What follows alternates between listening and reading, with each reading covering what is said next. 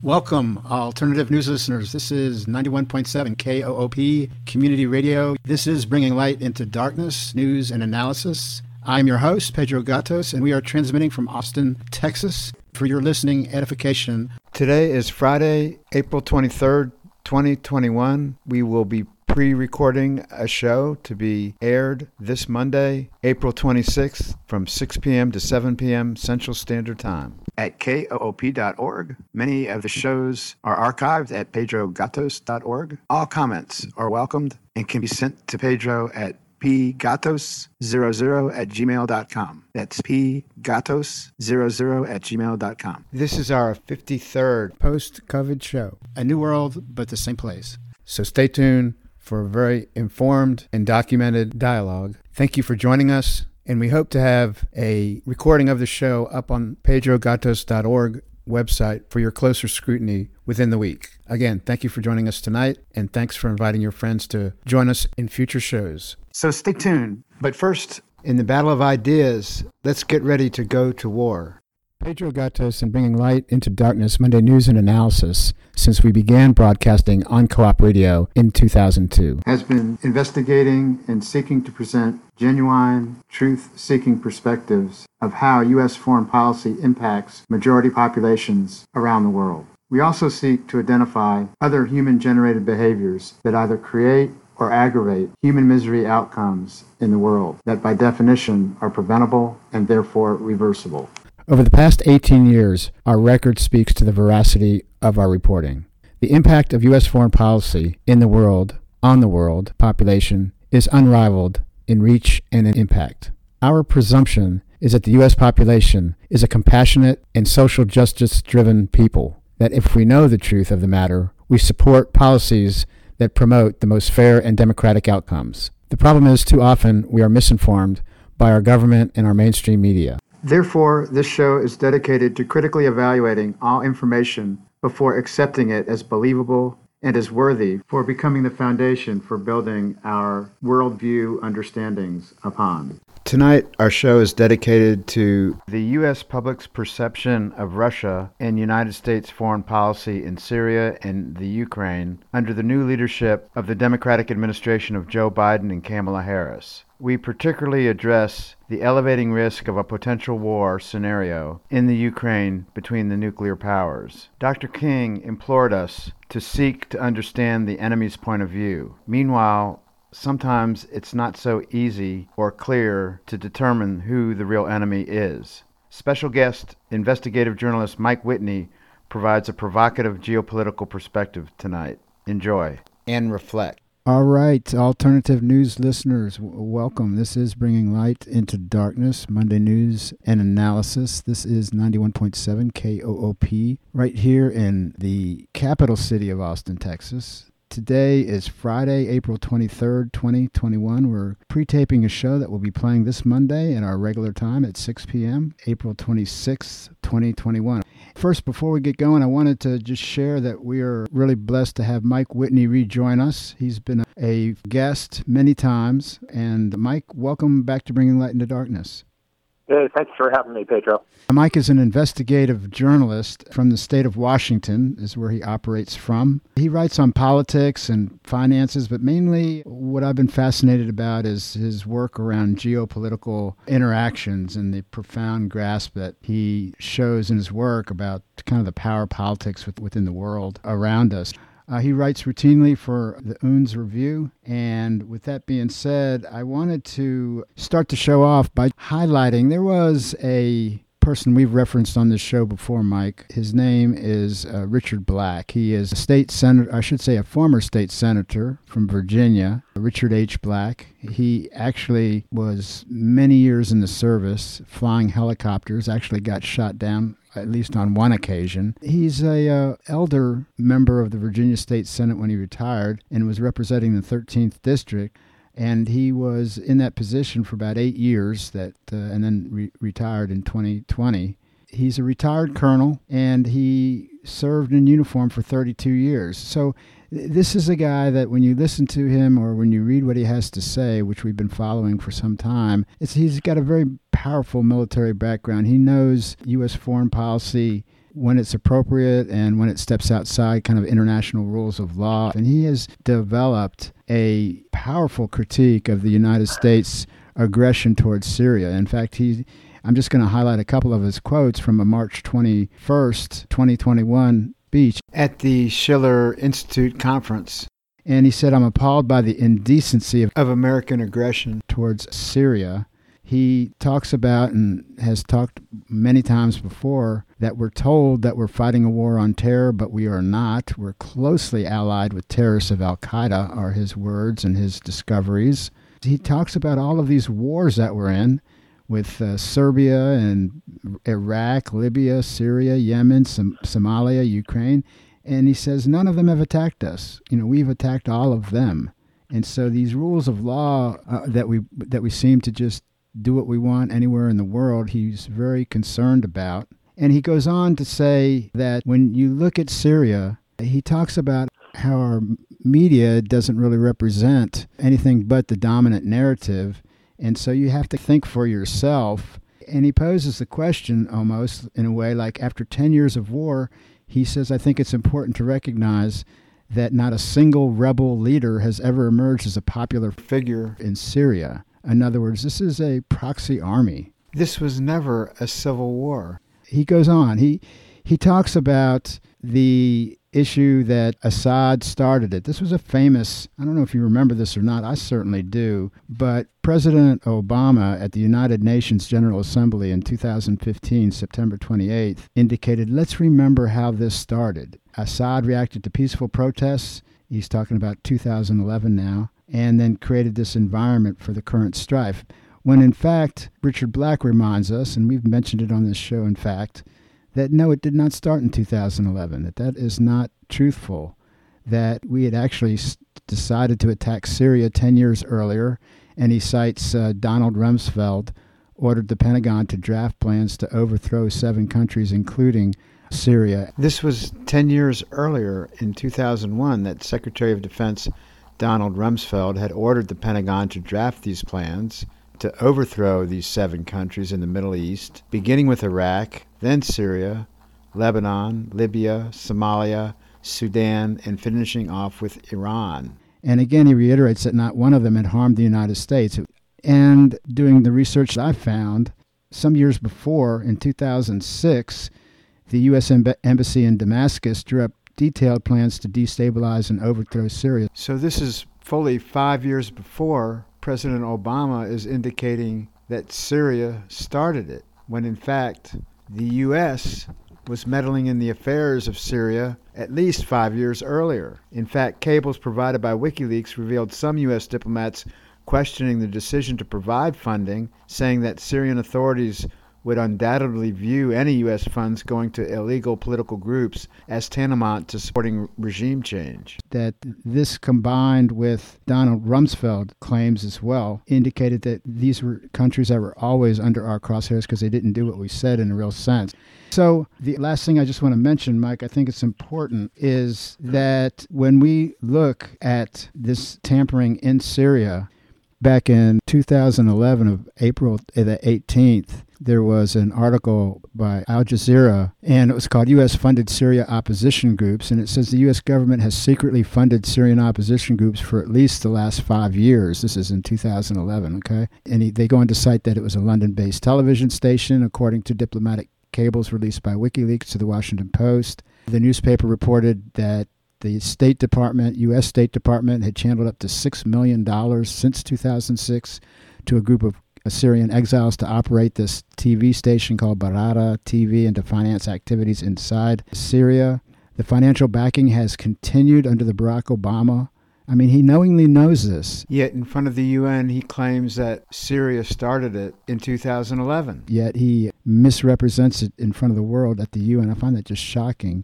Later in 2015, in an interview with retired Lieutenant General Michael Flynn, the former head of the DIA, he confirmed that we were monitoring jihadist groups emerging as opposition in Syria. He was referring to the classified DIA report that was presented in August of 2012 but was not declassified until 2015, in which he reveals that we knew, and the Obama administration knew, that the opposition major forces driving the insurgency in Syria were jihadists. This is well known that anyone that denied it in the U.S. government was not being truthful. And this, I think, this of course predated all the Russiagate stuff, and I think this is really why they went after Flynn, based on his very outspoken words. But anyhow, with that kind of introduction, you've been following Syria very, very closely, and I just wanted to get your comments on Richard Black's comments, also the current situation in Syria that you think is important. What elements are the most important for us to stay focused on?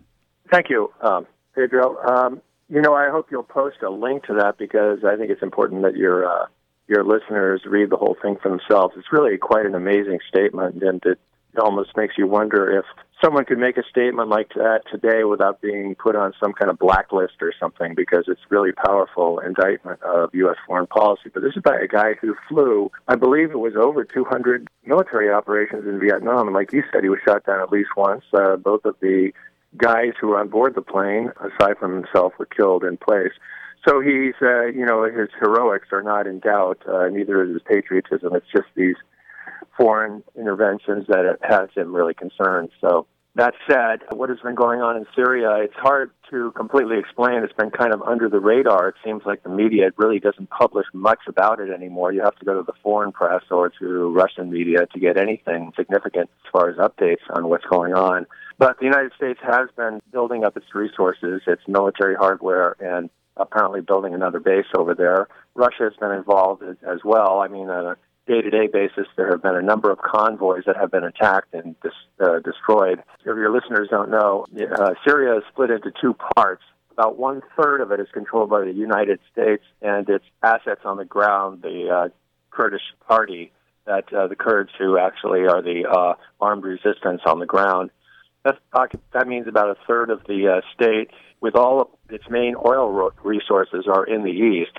So they've been trying to export those to Turkey so they can be sold to Israel and other places that are interested in buying that kind of black market oil. But they've been frustrated because elements in Al-Qaeda and the Russians have been bombing those. So it's been kind of a struggle there.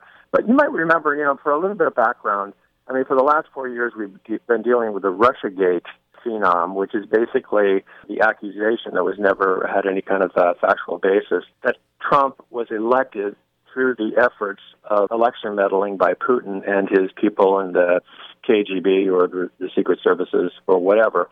So it was anticipated that when Biden took office, that this 4 years of pent-up animus towards Russia would express itself in some kind of conflict almost immediately. Well, it's been 4 months now, and it's still early. People believe we're very close to an explosive situation in Ukraine. But as far as Syria goes, that really hasn't happened. The occupation has strengthened. The United States is not showing any signs of withdrawing. But it's been pretty much the status quo, which is that there's an iron curtain along the Euphrates River with Syria, Russia, and Hezbollah and elements from the Iranian army controlling the western part of the state, and the other part of the country is controlled by the United States and its Kurdish allies. That's all I'll say about Syria for the moment, unless you want to go further into it. As far as Ukraine... Let me ask you, before we do turn to Ukraine, a couple of things, Mike, because I think it's important, and it ties back into some of the comments that Richard Black made in his presentation here earlier this month. He was mentioning that in 2011, right, we invaded Libya, we overthrew that country and turned it into a horrific human rights violation in and of itself. But the U.S. then turned over, these are the words of Richard Black, control of a Libyan airfield to the Turks, who used it to transport advanced weapons that had been plundered from Libya and send them eventually to supply the terrorists that were being organized in Syria. So this Operation Timber Sycamore, 2011, this highly secretive Central Intelligence Agency Special Activities Center, according to Richard Black, sent paramilitary teams into the sovereign territory of Syria to identify, train, equip, and lead terrorists to overthrow the Syrian government. There is never a moderate opposition. The moderate opposition is a major component of the false narrative that the U.S. public generally still believes today. Instead, it has been clearly documented, but it gets no airtime, no news coverage, that the tip of the spear In fact, the overwhelming military opposition to the Assad government was terrorist-driven, and still is. And this is what he's suggesting.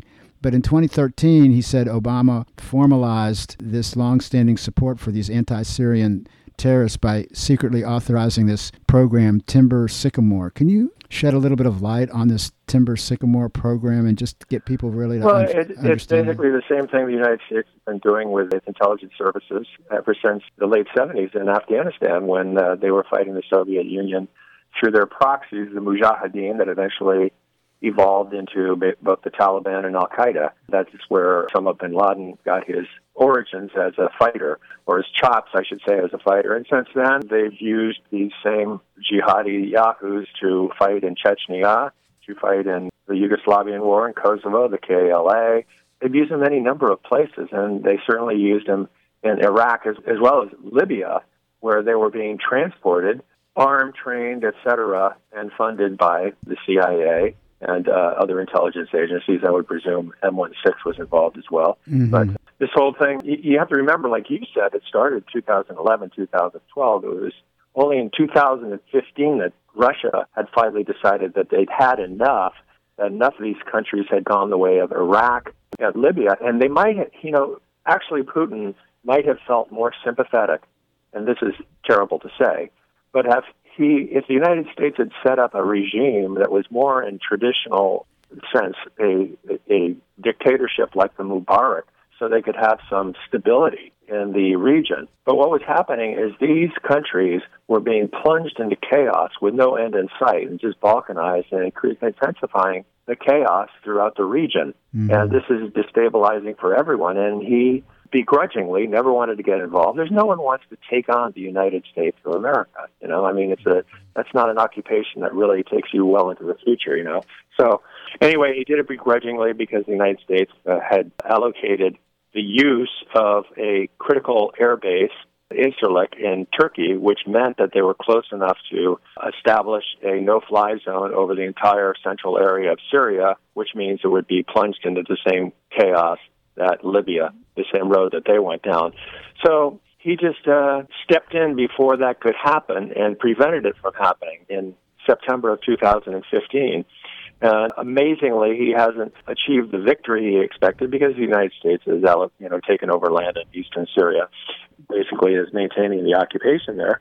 But, it's been a struggle for Russia. It's been a sacrifice for Russia, but they have demonstrated that they're willing to put their own necks on the line if it's to preserve international security. People respect them for that. Yeah, absolutely. That's a good summary. It's a shocking reality that the American public is not aware of generally because it's not reported by the dominant narrative. But we began our air campaigns to wipe out ISIS, allegedly, 1 year before Russia got there. And because there was no dent in ISIS at all during that period, or very little, and then when Russia came to the scene a year later, they immediately started to heap great casualties on ISIS in an incredibly much, much more powerful way. It kind of really revealed that our policy was not a war on terror.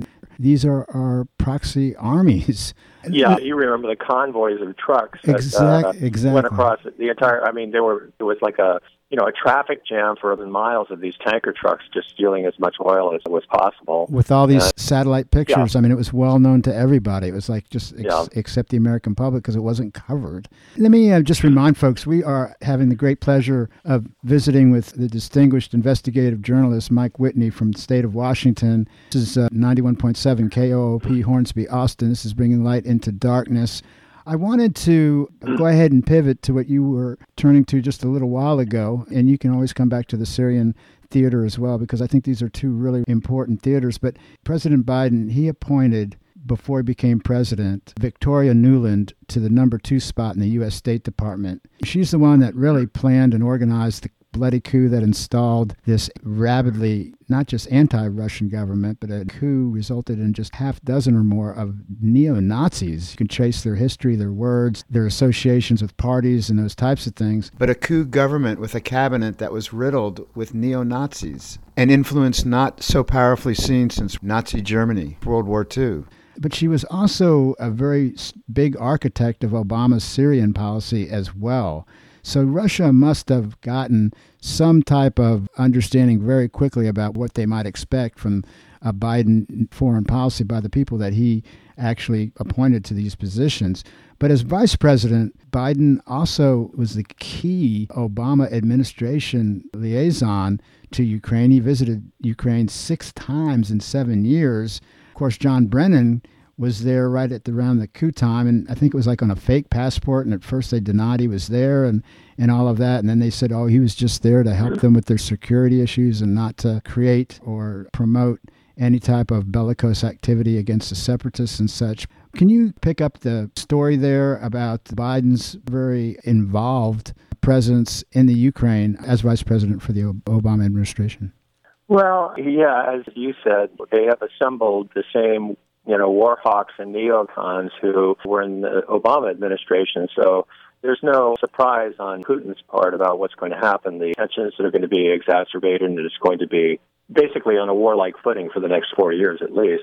But, that said, the last 2 weeks have been extremely tense because the United States has been arming and training the military and incentivizing them to go to war to this area called the Donbass, which is the Russian-speaking eastern area region of Ukraine that has remained basically not under Russian control, but it's been an independent statelet within the state that the central government in Kiev has not been able to reassert its power over. So they eventually agreed after a series of wars where the Ukrainian army was badly beaten back to adopt the Minsk Treaty, which allows for some sort of federalization of the country, and certain powers are going to be maintained by the indigenous peoples of those regions. So, it's like if Texas had its own language and its own customs, and all of a sudden the central government in Washington, D.C. said, we're going to crush you people, we're going to impose our own government, and we're going to make you speak our language, blah, blah, blah. There might be some treaty that they would come up with to split the difference so that the country could live together in an integrated form without insisting that the customs and traditions of those people be abandoned entirely. So that's kind of what's happening right now.